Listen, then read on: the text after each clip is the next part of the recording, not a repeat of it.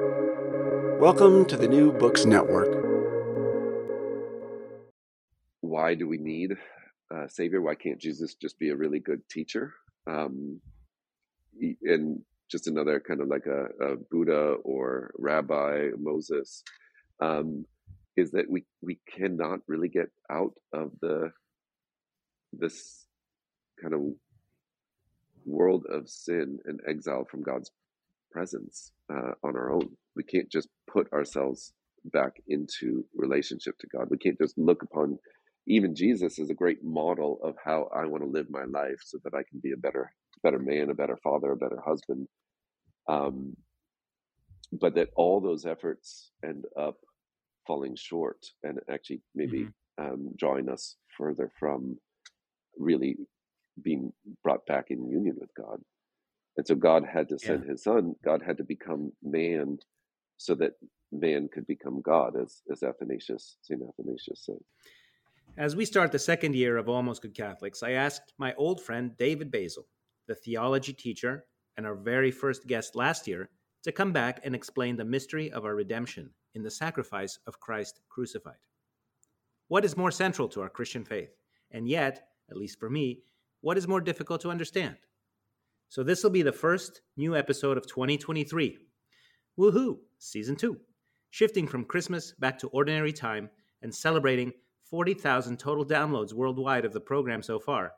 And so at the very end, I'll play a couple of Christmas carols in their entirety from Josh and Margot of the Great Space Coaster Band to share the joy of Christ coming into the world and into our hearts, which is also the topic of this episode.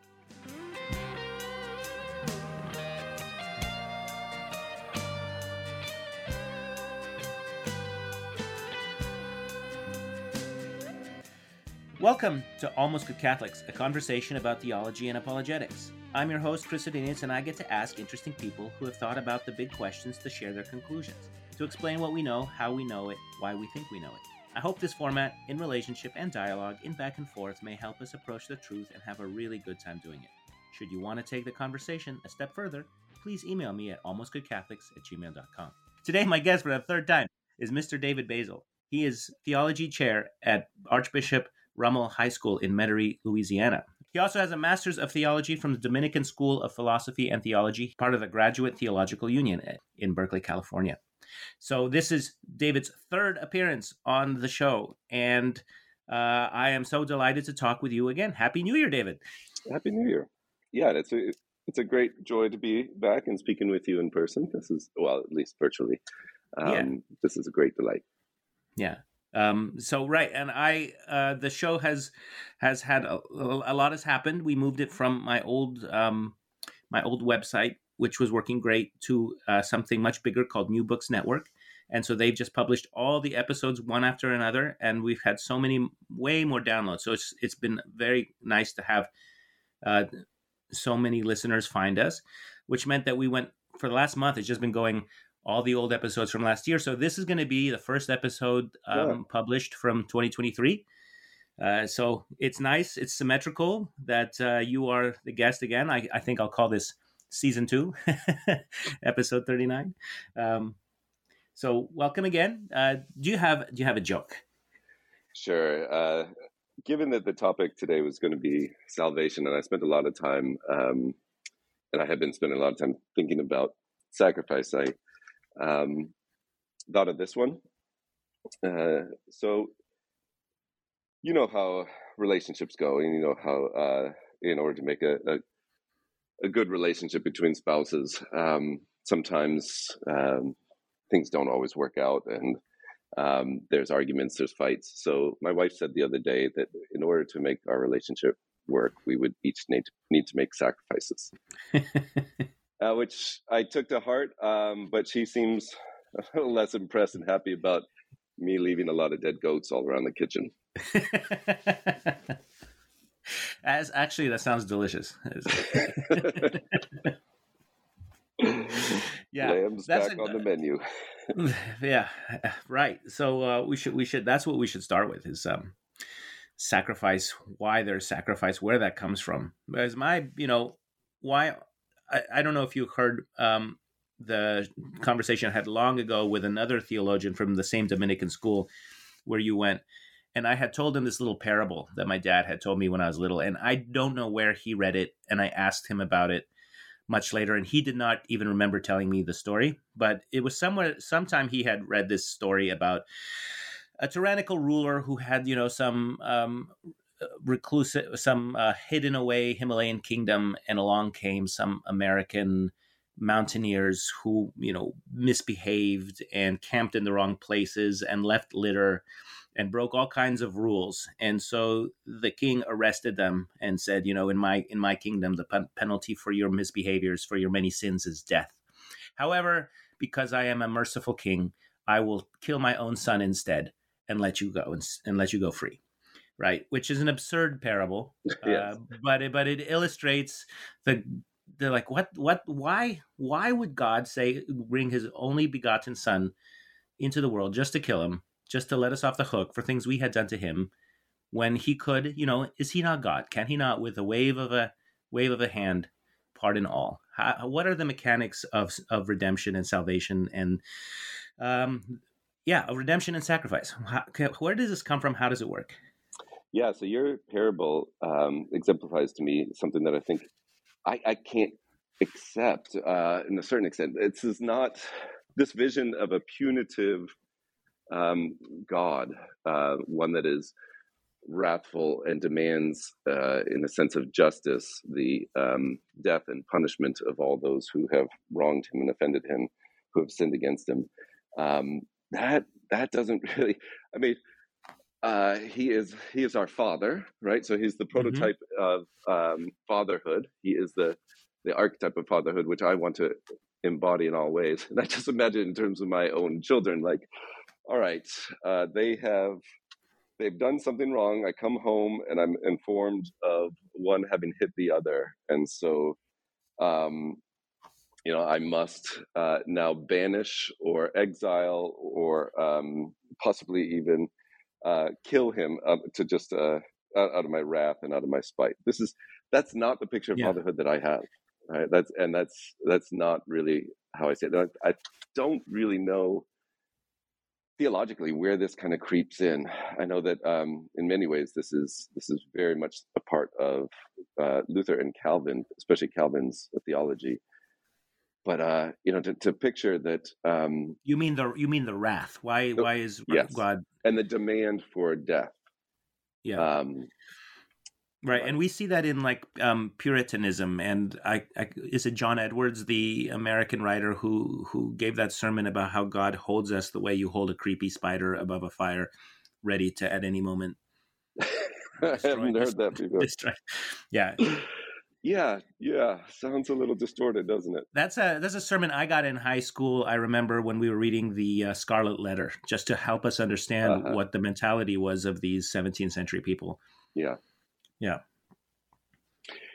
It is. It seems peculiar to me that we would have, as kind of in your parable model, we have a humanity which has fallen, which has sinned, and a deserving of death, and God demands death of them, and then His own Son says, "Though innocent, I'm willing to take their place and kill me," and so therefore God does so. I don't really think that's their story. I think that's a misinterpretation. Okay. And in some ways, you have to go back to when death. It could also come. It could also come from these ancient Mesopotamian tropes, where not Yahweh, but the other gods, they were all really mean, and they wanted people for slaves, and they wanted to, if you like, I don't remember the story now, but like Marduk cutting open the world dragon, and from that Tiamat. Creating the world. Tiamat, yes. Yeah. Right, and creation comes out of this primordial act of violence. Yeah, and then the other thing is, we assume that we should be nice to each other, but maybe that's only because we've lived with Christianity for 2,000 years. Whereas, whereas before that, people were like, I'm going to watch for my tribe. I'm going to protect my, subjects and overlord, but everybody else. Why they might be lesser. They might not be equal and made in the image of likeness of God. They aren't deserving of that kind of level of dignity and respect. Right. So I think that's so our view of wrath is wrong, eh? Or and I think that Yes, I think our view of wrath is wrong. Okay. To anthropomorphize human emotions of wrath upon God, I think, is faulty. Although when we are in a state of sin, when we are cut off from God, I certainly the feeling that a human would have would be as though one is God is wrathful. That's interesting. So is that a self-imposed alienation, right? When alienation is the result of sin. Yeah. Right. When I commit a sin, between some sin I just committed and between when I get over to confession and I put it all away, I have distanced myself from God, kind of like Adam and Eve hiding, right? Who told you were naked, right? That's sort of a feeling. Right.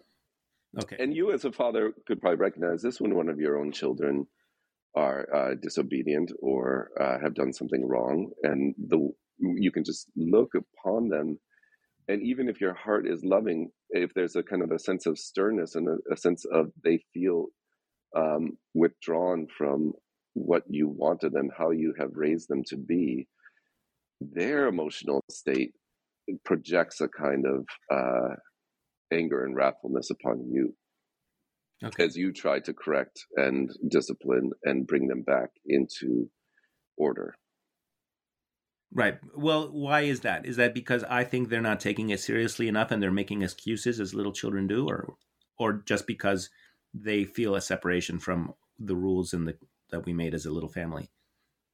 Well, I cannot really love as God loves, so I'm always getting my own kind of anger injected into it, but as a father. But I think that it is the emotional state of their own doing, of their sense of separation, that then they feel removed from your love, and that feels like hell. Now, okay. On a more existential level, in a sense of like our stories of Adam and Eve, this is when death enters into the world, and so as well the need for a redeemer, the need for salvation. So I think always we must go back to Genesis 1 and 2, and particularly then in 3. And what we see is, I wish I had my Bible right here, because I'm... Well, you do. You have to open another tab. That's true. I can actually get up and walk over to a Bible. But what we see is death isn't necessarily a punishment in Genesis 3. Now, Paul does say that the wages of sin is death, but he doesn't say the punishment of sin is death. It's just what is owed. And to a certain extent, if we read carefully Genesis 1, I don't necessarily even see it as punitive, but actually already a gift that God has given. So they've eaten of the fruit of the tree of knowledge of good and evil. And at this point, they weren't meant to die. So they're, in a certain sense, like the angels and the demons, in that they're immortal. And but now they know good and evil. So like they know, and by that word know, we have a kind of an intimacy that we see throughout Scripture, that whenever a man knows a woman, there's a child comes forth, that there's a deep intimacy with the knowledge of good and evil, which they have now. And so they're kind of removed from that kind of state of innocence, almost childhood innocence. And I'm looking. Yeah. So I have Genesis 3. Which one? Where should we look? So Genesis towards the end of 2, of Genesis 3:21. Okay, Genesis 3:21. So just before this, we hear the curses that God placed upon the snake, the serpent, and we see now Adam will have to toil with the sweat on his brow, and Eve will experience pain in childbirth. And what's interesting is throughout that, in those consequences, Adam and Eve are not cursed, but now somehow their removal from God has cursed the ground. So that's going to be an interesting thing that we look at. Is that the ground becomes polluted by their sin.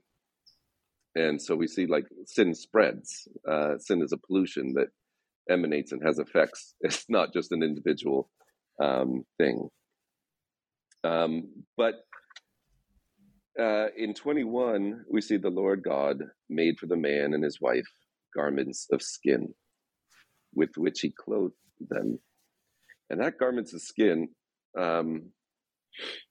already seems to give reference to some kind of animal sacrifice.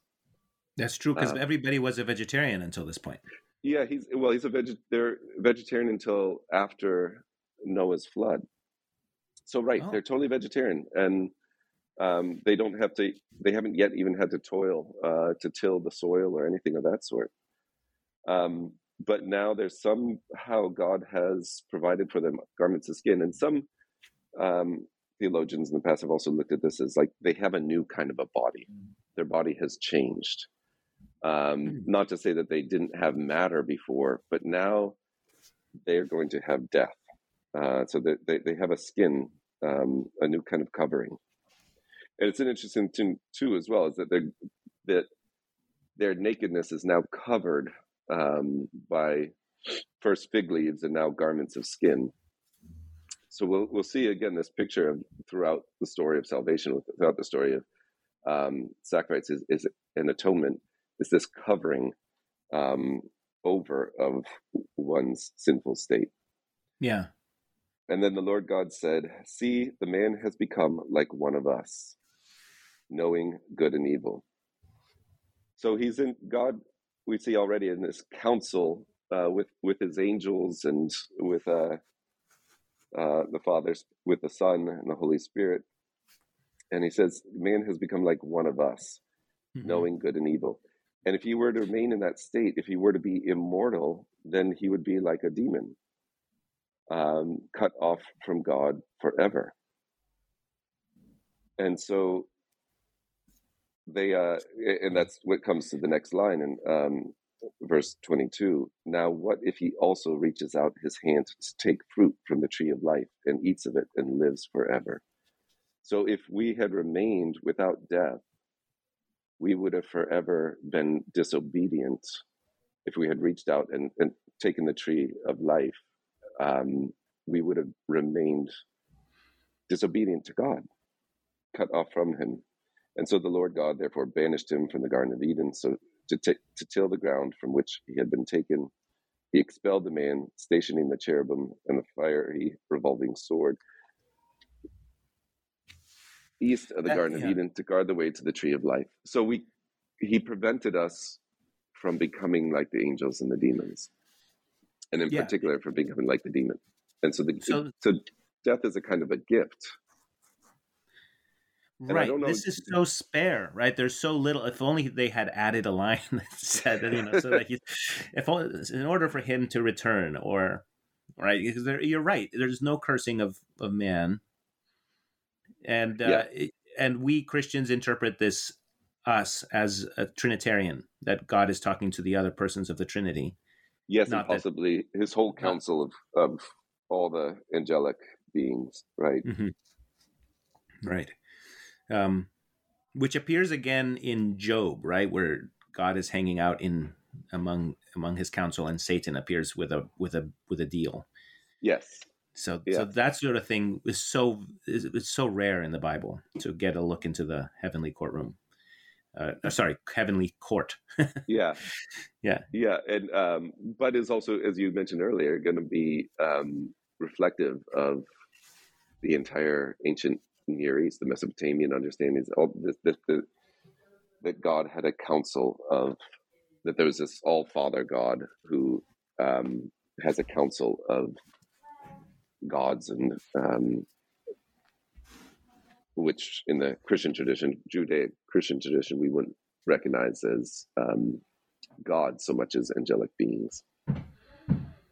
Yeah, but this is is such this disobedience is so grave, rather than God restoring the tree and taking the fruit away, like death, it has to be. Why is this such a grave?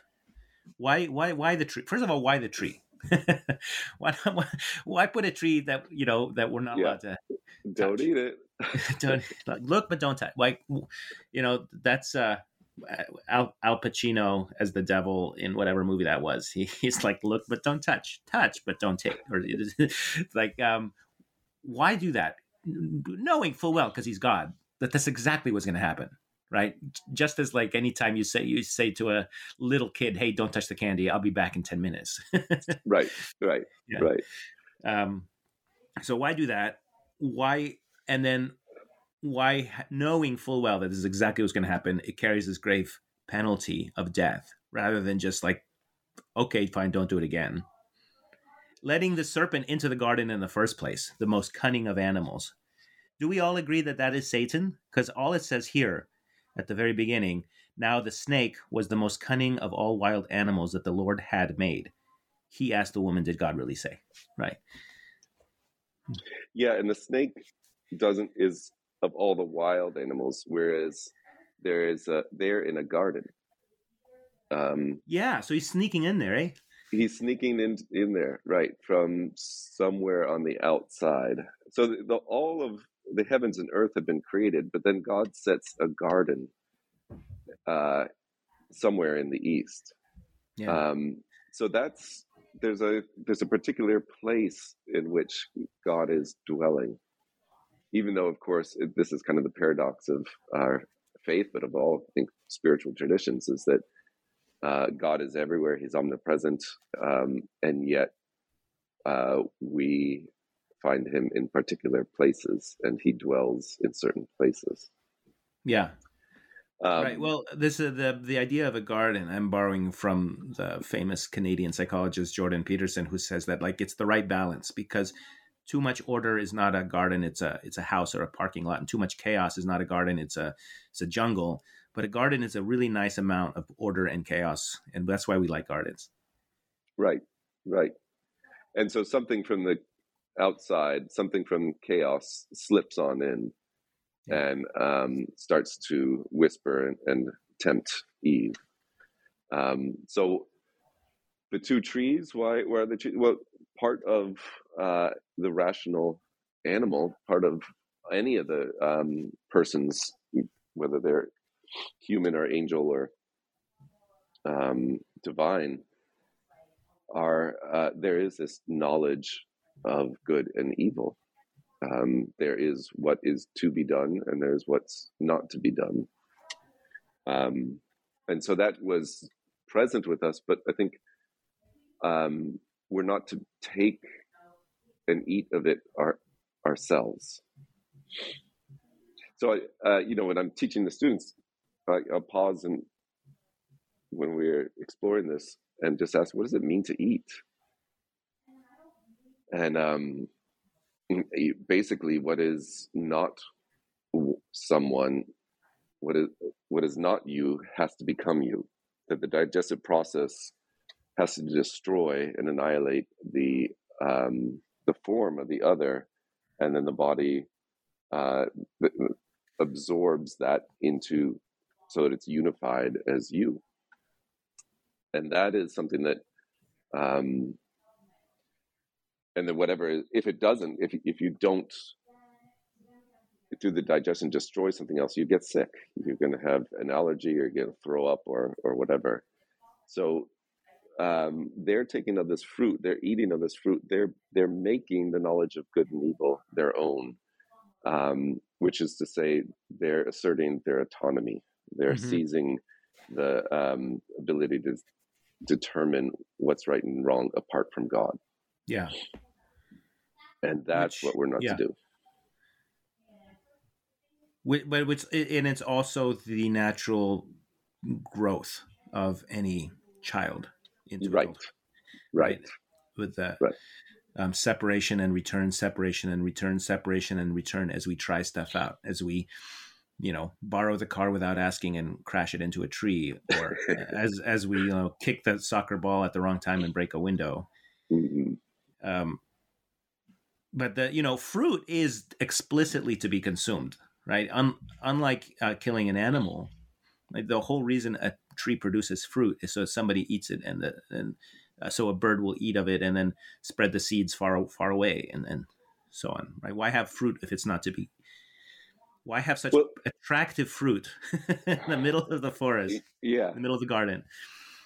and it's not given to them by God to eat. So it's a fruit, it's to be eaten, but it's not, they don't eat of it in his presence. Yeah. They eat of it Right. on their own with the desire to decide for themselves, then as the temptation was, is that you will become like God.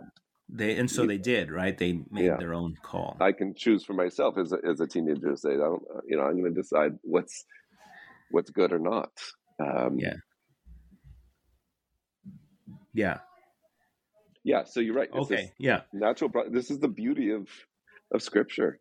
It's absolutely amazing. I mean, yes, we believe the Holy Spirit inspired this, but the fact that people, 3,000 years ago, composed this, and so much of it is spot on to what's happening inside my own heart and mind. Yeah, its word is eternal. Yeah. No, it's quite miraculous. Okay, so now we have rebellion. So rebellion carries death, not so much as a punishment or a curse, but because that's the way to atone. Like you can't, God cannot, it's too big a deal for God to wave his hand and say, let's try again. Oh, let's go back to yesterday. Because there's no going back to yesterday. As with the fall of the angels, a third of the angels fell. They rebelled, and they the consequence of that is death or exile from God's presence. And that's presence. astonishing too, because how could they, right? How could they presume that this one angel is going to take over God's spot? Well, it seems to be what all those other myths in Mesopotamia are about, right? Because Marduk just doesn't come onto the scene to kill his mother, Tiamat. Yeah. He is the child of, he's her child, and they, in order to ascend to the throne of all these ancient mythologies, whether it's Greek and Zeus killing Kronos and others, the high god kills the prior gods to ascend. Yeah. So did the devil just think that this was possible? It seems insane that he would. It seems insane that he would. Maybe because he had so much freedom in God's pleasure that he got really confused. Okay, now where do we know that there was this rebellion where a third of the angels rebelled, followed Lucifer, and were expelled? Is this a creation of John Milton's, or is this in the magisterium of the Catholic Church?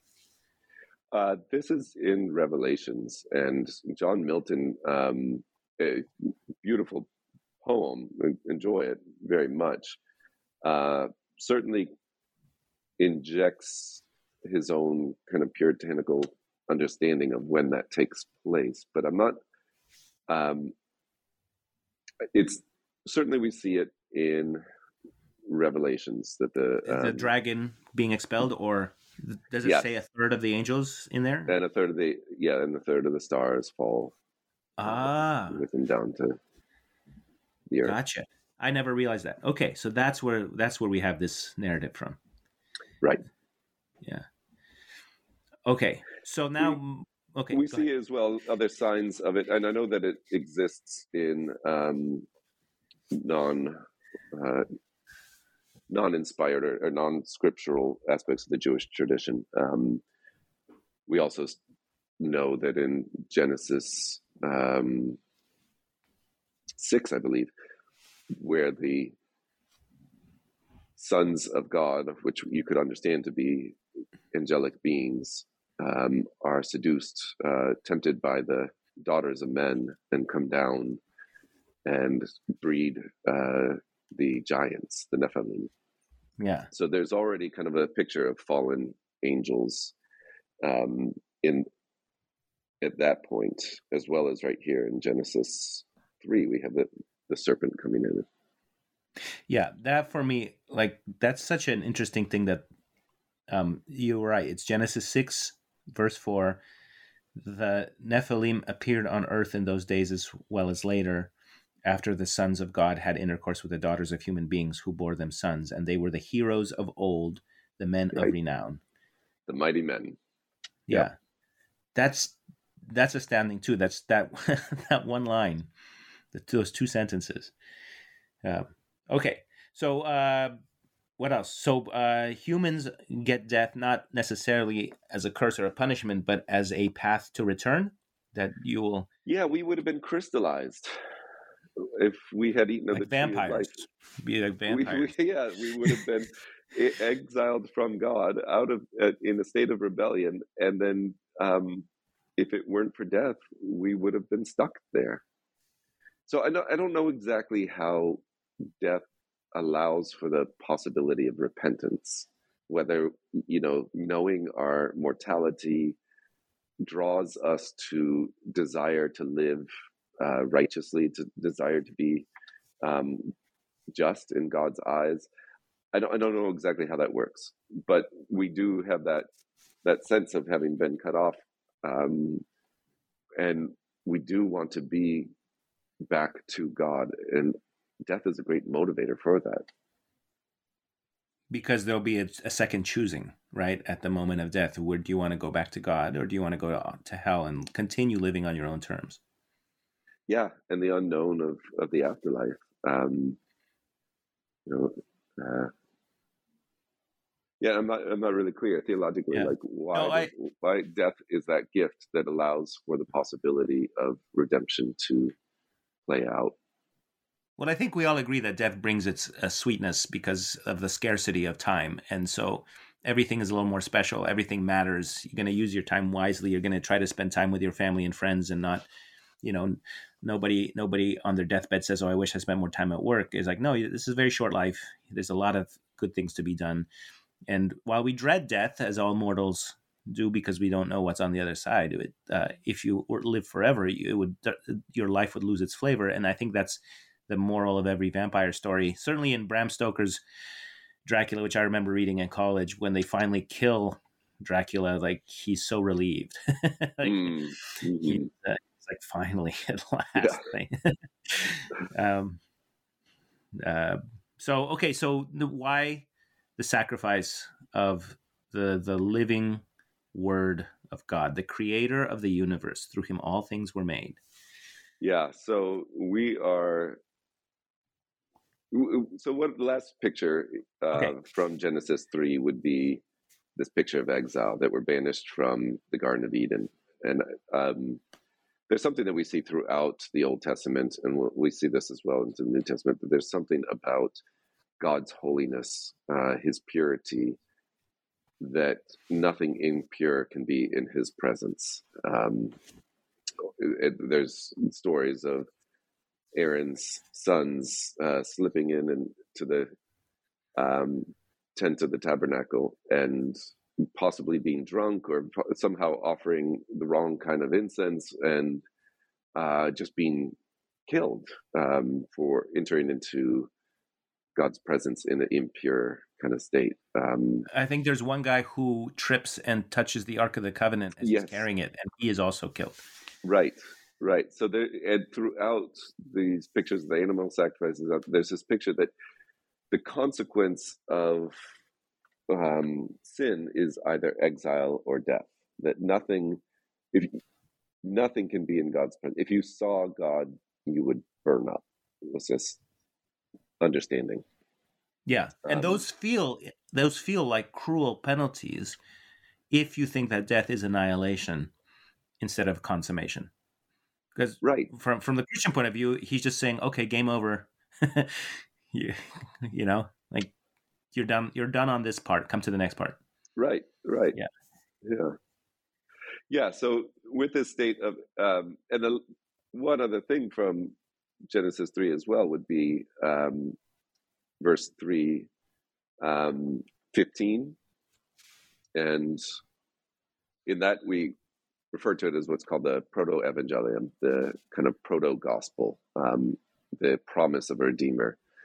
And he's speaking with the the snake at this point. He says, I will put enmity between you and the woman, and between your offspring and hers.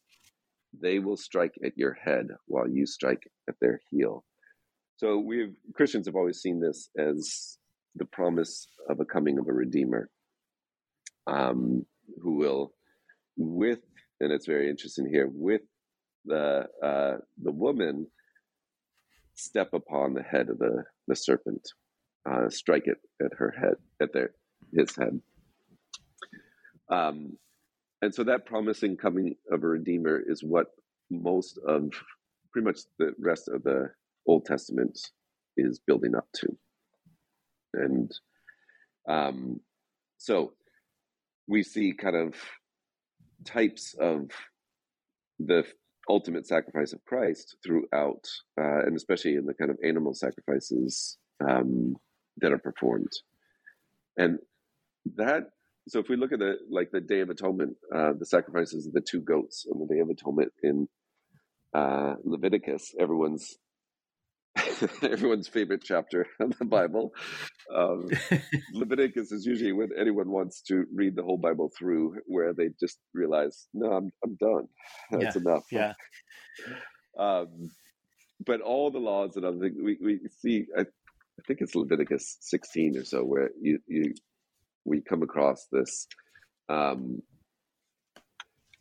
sacrifice of the two goats, and the Day of Atonement, and the two goats would be brought to the high priest, and upon one, the high priest would lay his hands and place all of his and the community's sins upon the goat. And we often get this misunderstanding that goat is then what's going to be sacrificed, but it's not. And this is what's kind of odd to me, because it's not that the sins need to, this is really important, like the sins are placed upon this goat and they're transferred to this goat, but that goat is not killed. Okay, I have it. It's 16:7. Or 16:6 is, Aaron shall offer the bull his purification offering to make atonement for himself and for his household, taking the two male goats and setting them before the Lord at the entrance of the tent of meeting. He shall cast lots to determine which one is for the Lord and which one is for Azazel. The goat that is determined by lot for the Lord, Aaron shall present and offer up as a purification offering, but the goat determined by lot for Azazel he shall place before the Lord alive, so that with it he may make atonement by sending it off to Azazel in the desert. What does that mean? So Azazel is this? That's the devil, I take it, or? Yeah, it's a kind of goat-headed devil, which I don't know all too much of the details, but is worshipped in some way or another. Anything that ends in L has to do with God, I believe. So yeah, so he's an angry, fierce, goat-headed.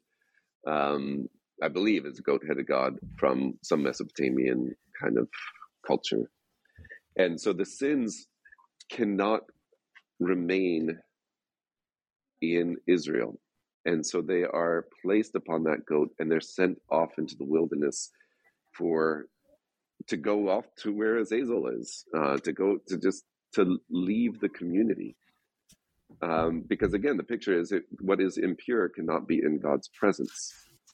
So sin is cast out from God's presence, and then the other goat is slaughtered for purification.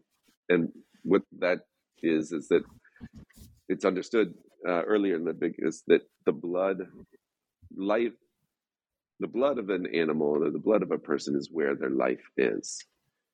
And so the killing of that the other goat is not in order to kind of redeem the sins. The sins have been already removed. The killing of the goat isn't so important. It's that they need the blood, because the life is in the blood, and the blood is used to purify. And so it's sprinkled all around the land, because the blood,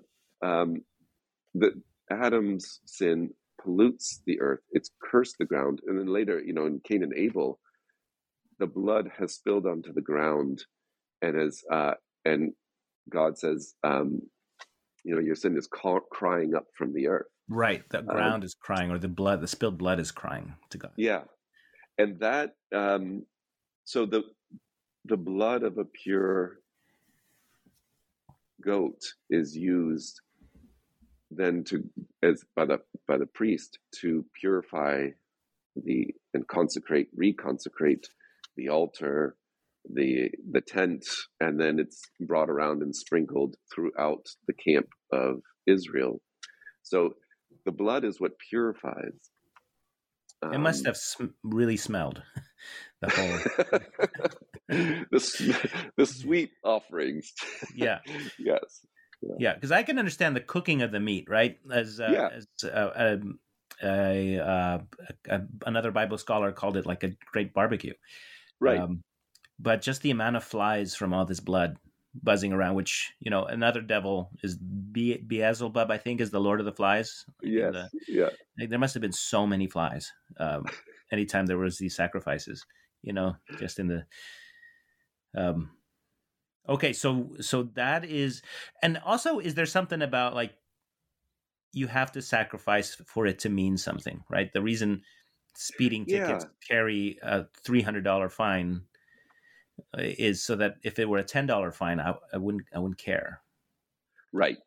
Do you know in Finland, I believe they assess fines proportional to your income?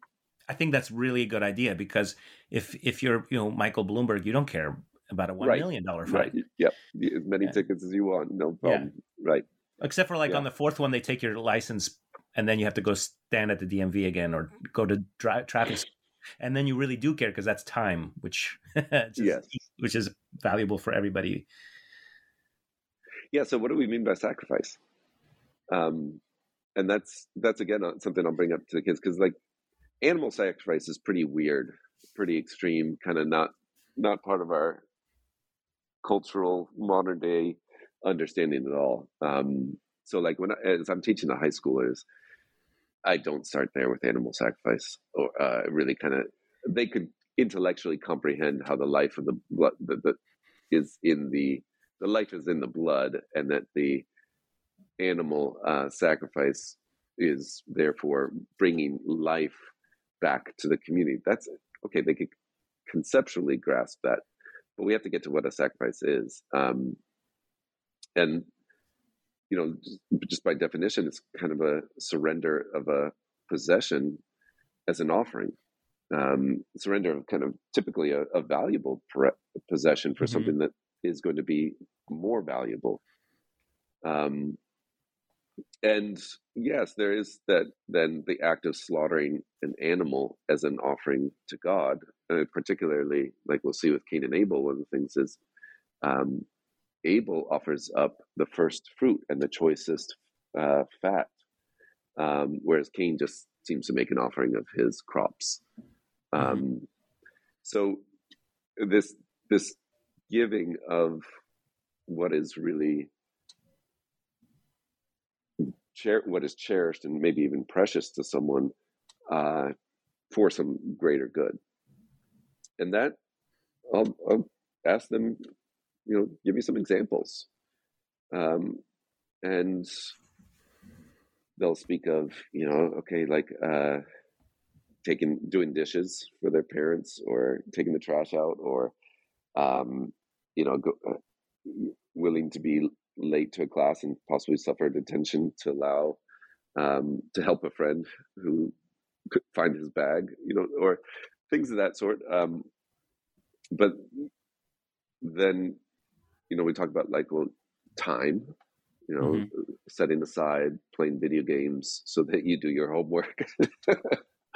Yeah, and that's a kind of a sacrifice. And they start to get it, and even like attention.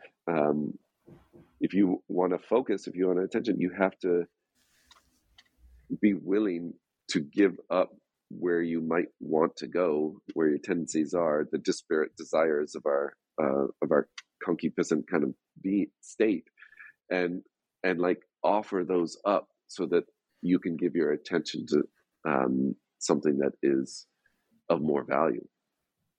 And and I refer that to prayer. Like prayer is you need to do an interior kind of like sacrifice in order just to pray. Not only in terms of the time that you carve out for it, but the quality of your mind and your heart. And so that picture of sacrifice, and then the recognition of like, okay, so where else do we refer to sacrifice in our larger society? And from the sacrificial fly or sacrificial bunt, they kind of get the picture more clearly, or the ultimate sacrifice of a soldier willing to throw his life on a grenade, and in order to save his fellow soldiers. And they get it, right? They get that what overall a sacrifice is, and because it shows value. Yeah, and it shows someone willing to give something up for that value, for what is valued. Yeah, and again, maybe that's why it's so sweet to die and have limited a number of time, because however much my speeding ticket costs or whatever, that's just time I spent working, right? The time I didn't spend, and I don't have that much time. I only have a few years. Right. Why you're supposed to, when you give an engagement ring, you are supposed to just spend a lot of money on it, even though it looks the same if you spent a little bit of money on it, because it represents a lot of time you've invested, and then it shows that in the future you will also invest time and in that relationship, and so the woman can believe that, okay, this is a good choice, because here's a person who will continue putting me ahead of his other desires, and so on. Yeah, that's beautiful. That's perfect. Yeah. Right. And okay, so and also to go back to Jordan Peterson and his Bible talks, he talks about the discovery of sacrifice as a way to become people who can build a civilization, because they know how to plan and they know how to put grain aside for the lean years and so on. And it sort of differentiates the grasshopper from is it grasshopper and the ants? Is it the ants who work and the grasshopper plays, and then the ants have food in the winter and the grasshopper doesn't? And you can't build a city or have granaries if all you're doing is hanging out in the woods, and like that. It's like you're just either full or hungry. And by sacrificing, you can plan, and then you can really build a civilization, which just requires a city. Yeah. Yeah. Oh, yeah. Yeah. There's, I think as well, there's these pictures of sacrifice in the ancient world, where we'll see in pagan societies sacrifice of animals, but also human sacrifice. And which suddenly doesn't sound so monstrous in this context. Because I was always appalled, with Abraham and Isaac, the fact that when God tells Abraham to go kill Isaac, Abraham does not say, "That's crazy. What are you talking about? I've never heard of this. That's insane." Because it wasn't insane, because that must have happened all the time, right? He responds in a way as if that was something that's not a bizarre, because it's not like, oh, cut off your left foot, and you'd be like, okay, but and so many people had a human sacrifice, not just the Aztecs 500 years ago, but certainly in ancient Mesopotamia, and child sacrifice and so on. Right. Yeah, I think in my understanding that towards the end of the Aztec Empire, there was 20,000 human sacrifices a year. Oh, yeah. Yeah. Now, it's hard to know. It's hard to know because sometimes numbers are rhetorical, and it's hard to know if they know how to count. But, like it, and these are killed one by one with stone knives. It's not like you can shoot them against the wall with machine guns. So it's like you kill one person after another person after another person with a stone knife, cutting them over. It's so much effort. And what was the state of these people? We have no idea. Is this voluntary, or is this are they themselves kind of just bound and going unwillingly or willingly? In the Aztec context, most of them are prisoners of war. Most of them are taken either as a levy or as captives from the neighboring tribes, which is why somebody like Cortez, who's no paragon of virtue himself, can quickly find tens of thousands of allies, and why 500 Spaniards can overthrow 100,000 Aztecs, because everybody is really tired of getting murdered on these pyramids, and they're like, okay, we'll join you instead. Yeah. And something's not working anymore here. Yeah. Right. So, but so there's a sense that we're going to kill you to pay this debt to our God because our crops are not going well or something's wrong. So I'm going to capture somebody else and kill him. But that's not really a sacrifice at that point, because you're paying for my problems. Yeah. So I haven't spent a lot of time researching ancient sacrifices, but the little that I have understood is that they are, in a certain sense, acts of hospitality, inviting a god on into some kind of idol, some kind of a body, some kind of a statue or other such, where food is being offered to invite them to dwell in amongst that people. Mm-hmm. And that is then bringing those forces on into that community. Yeah, certainly the three strangers, right? The three strangers who come to Abraham's tent and tell him that Sarah will conceive a child. Like he's really Abraham, Lord of all these people, is leaping up and making the bread and moving fast and like really hop into it to. And then Lot, I think, is another example where he will protect strangers from a mob and sacrifice his own children to protect strangers from a mob of crazed rapists. Right. There are these kind of pagan kind of sacrifices to idols in which there's going to be some animal or some grain or some smoke, incense that is going to be offered with the hope that then that God will dwell in that idol, grant them and those people a kind of a power. And this kind of a animal sacrifice is almost opposite of what Christians do.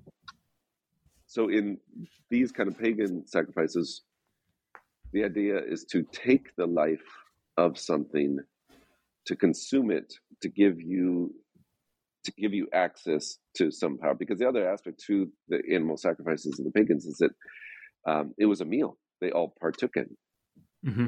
right? Which is we hear Paul saying, "Do not eat of the sacrifices and the blood and the sacrifices of pagan rituals, because then you become part of that that being."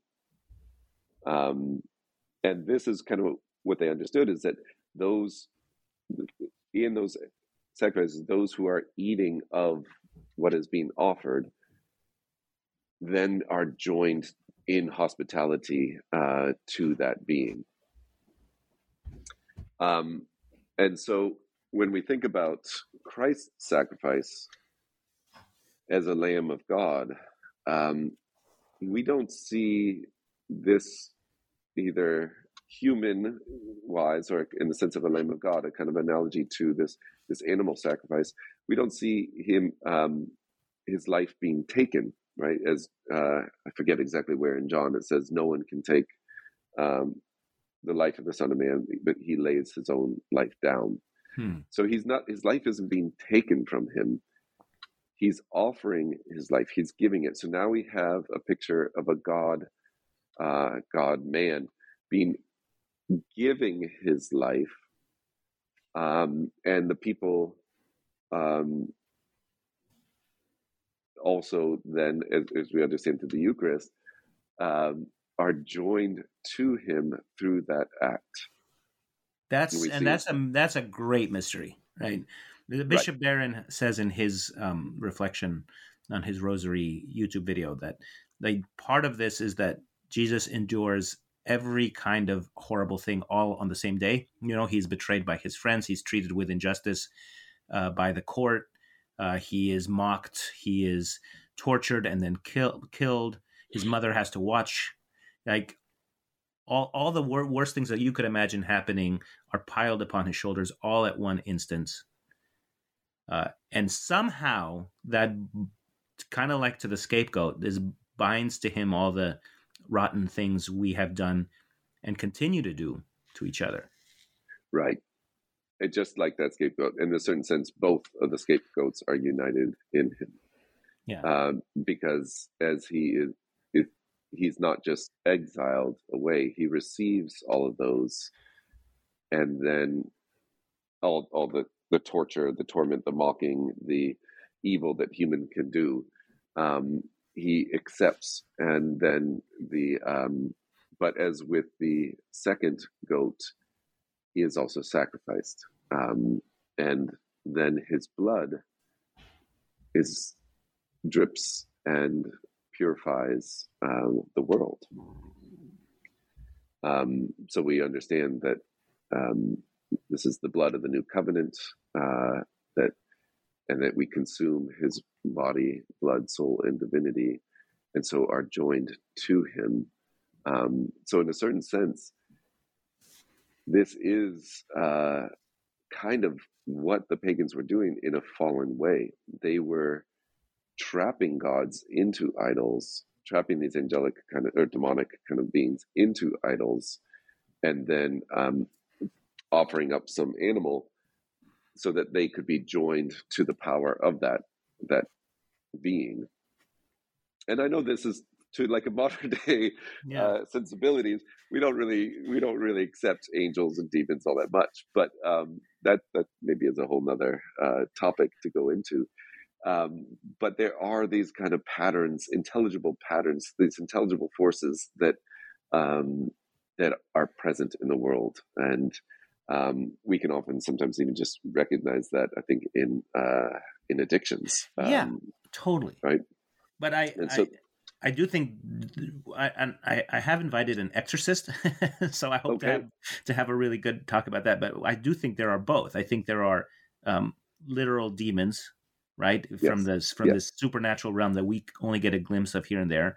But there are also idols that we have created, which is I am addicted to money or drugs or sex or anything like that, and I'm putting that ahead of the properly ordered priorities of my life. Yeah, and there's a certain kind of pattern to alcoholism, right? And and that kind of disregarding the individual, the individuals can fall into the pattern of alcoholism that seems to go beyond any one person. So it's almost like this, as we even refer to, like the spirit of alcohols and such. But it is almost like this being, literally spirits. Yes, literally the spirits that we, and again, we consume in ritualistic ways, typically, and fall more and more under the power and authority of that pattern of addiction. Yeah. Now, I'm not trying to say that all alcoholics are demonically possessed, right? That's not what I'm trying to say. But there is something like this, I think, in terms of what the pagans are doing by ritualistically calling in a fallen intelligibility. In other words, like some kind of pattern that is destructive and leads to chaos and power and self, and that they're drawing that power and trapping it, or believing that they can trap it into some kind of material body, which, who knows, maybe that intelligibility wants and desires some kind of a physical body. And then, and they are then sharing in this consuming of a food to join with it, the offering of a life. And so this is exactly how Christianity flips all of that. Is that we're not trapping a God, into a material body. God is giving his body to us and putting it into, or transubstantiating it into, from bread and wine into being his body that then we consume, so we can be joined back to the very principle of order in the universe, the Logos himself. And so the Eucharist is joining us back into this pattern of life, and an eternal life, and an overflowing of life, and which is then healing of all of our wounds. And because it resets your patterns, because it's so much more powerful, and because it just reminds you of it can free you from any other addiction too, and especially if you through confession and then Eucharist. Right, yeah, and the faith the size of a mustard seed. So right. This is really God making himself accessible to us in a way that is intelligible, and to help us return to him while still on this earth. Because the fear is, I don't know about fear, but the fact is, if we don't get into a pattern of preferring God to the things on this planet, when the final judgment comes, we will again not prefer God, and will not that God would throw us into hell because he's a loving father, but we would prefer to obstinately choose the corner where there is no God, which is, of course, hell. We would damn ourselves unless we're in the habit of choosing God while we're still here. Right. And we can't do it on our own. And we can't do it. God had to send his son to us. So because the state of us trying to always just choose right and choose good, and make our life perfect and free of pain, it just doesn't work. And draws us more and more into kind of a self-obsessed place. Yeah. So that makes total sense. And also that the redemption isn't just the crucifixion, death, and resurrection, but the whole process, the whole entry as a baby in a manger, the whole ministry of 33 years. All of that is the salvation. All of that is the redemption. Right. Which culminates, of course, on the cross. And I think that's the other aspect to this, is that why do we need a savior? Why can't Jesus just be a really good teacher? And just another kind of like a Buddha or rabbi, Moses, is that we cannot really get out of this kind of world of sin and exile from God's presence on our own. We can't just put ourselves back into relationship to God. We can't just look upon even Jesus as a great model of how I want to live my life so that I can be a better man, a better father, a better husband. But that all those efforts end up falling short, and actually maybe drawing us further from really being brought back in union with God. And so God had to send his son. God had to become man so that man could become God, as St. Athanasius says. Yeah, and this requires no convincing because everybody listening to your voice right now already knows this by his own experience. Like where I have tried to do it on my own, it has been a terrible disappointment. And where I have put myself in God's hands and followed this path of repentance, reconciliation, and Eucharist, things have gone so miraculously well. Right. And which all of it itself is also kind of a participation in the self-sacrificial love of the Son, right? Because as we say, I can't do this on my own, we're already kind of like in that first act of repentance, we're already beginning to say, like, I have to give up my own self-control, self-attachment, and thinking that I really have the power and control in my life, and give that over to God. That already is a kind of a sacrifice, which then with Christ upon the cross, that's a picture to us as well of God's love, that his love, and this is getting back, is this isn't a love of, this isn't a picture to me of a father who despises us, deplores us. As I forget, you just quoted John Edwards. It's called something like "Sinners in the Hands of an Angry God." It's something like that. Yeah. So yes, sorry, "Sinners in the Hands of an Angry God," 1741. John Edwards. Sinners in the hands of an angry God. Yeah. Yeah. I don't see the anger in all this story. I see this love that sends his son, and that is and can the Father's love is also self-sacrificial love, right? He doesn't have to even have created creation, but he gave of his own being without any kind of loss to himself. He gave of his own being so there could be beings, with no sense of competition, with no sense of kind of his own kind of lessening as a result. And so likewise, his son, as an image of the Father, gives of his own life for our spiritual life, for our eternal life. And so the whole picture to me is actually of love, not of punishment and the kind of forensic, legal need for Jesus to take God's wrath upon himself. Yeah, that's really helpful, and I also feel it intuitively that makes much more sense. That makes much more sense. It makes more sense as a father too. Yeah. Right. I'm gonna. Yeah. I don't know what that image of has done to us as Americans of the wrathful father.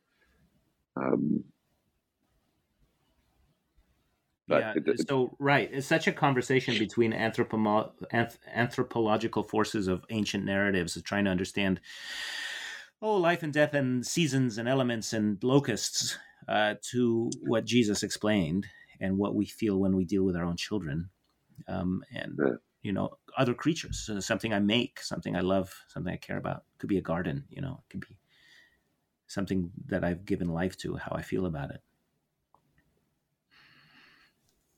Yeah, and that they, by God's will, hopefully will go out and continue to cultivate as they spread that to others. Yeah. Well, Mr. David Basil, we have talked for over an hour, and you have definitely answered my question. Is there anything else we want to say? No, nothing comes to mind.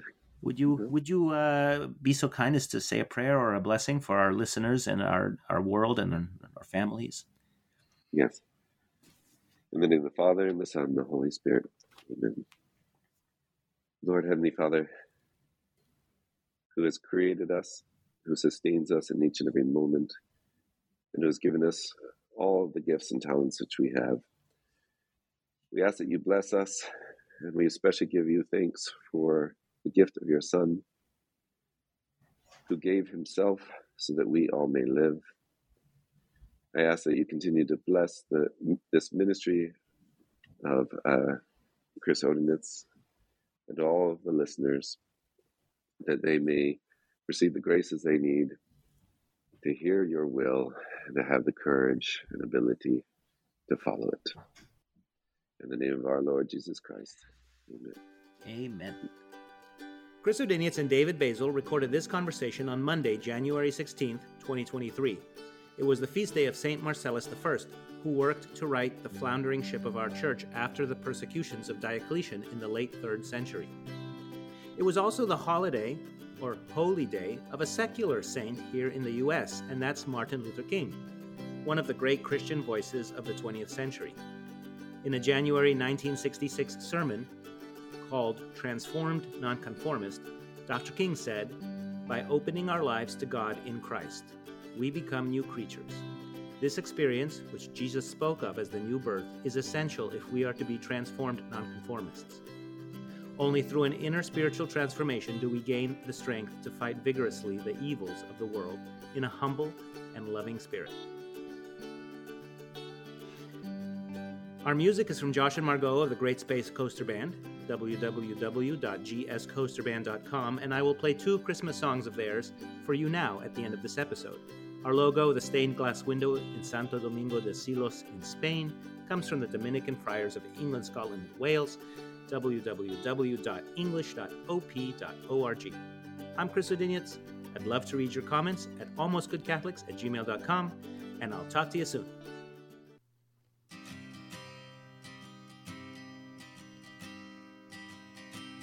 What child is this who laid to rest on Mary's lap is sleeping, whom angels greet with anthems sweet, while shepherds watch are keeping?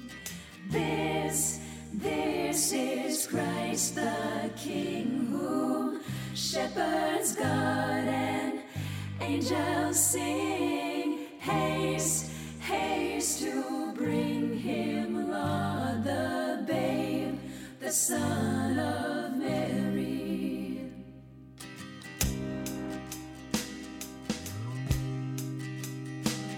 Why lies he in such mean estate, where ox and ass are feeding?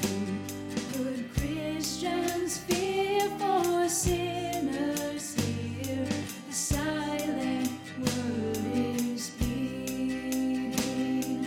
Nails, spear shall pierce him through, the cross be borne for me, for you. And hail, hail the Word made flesh, the babe, the Son of Mary.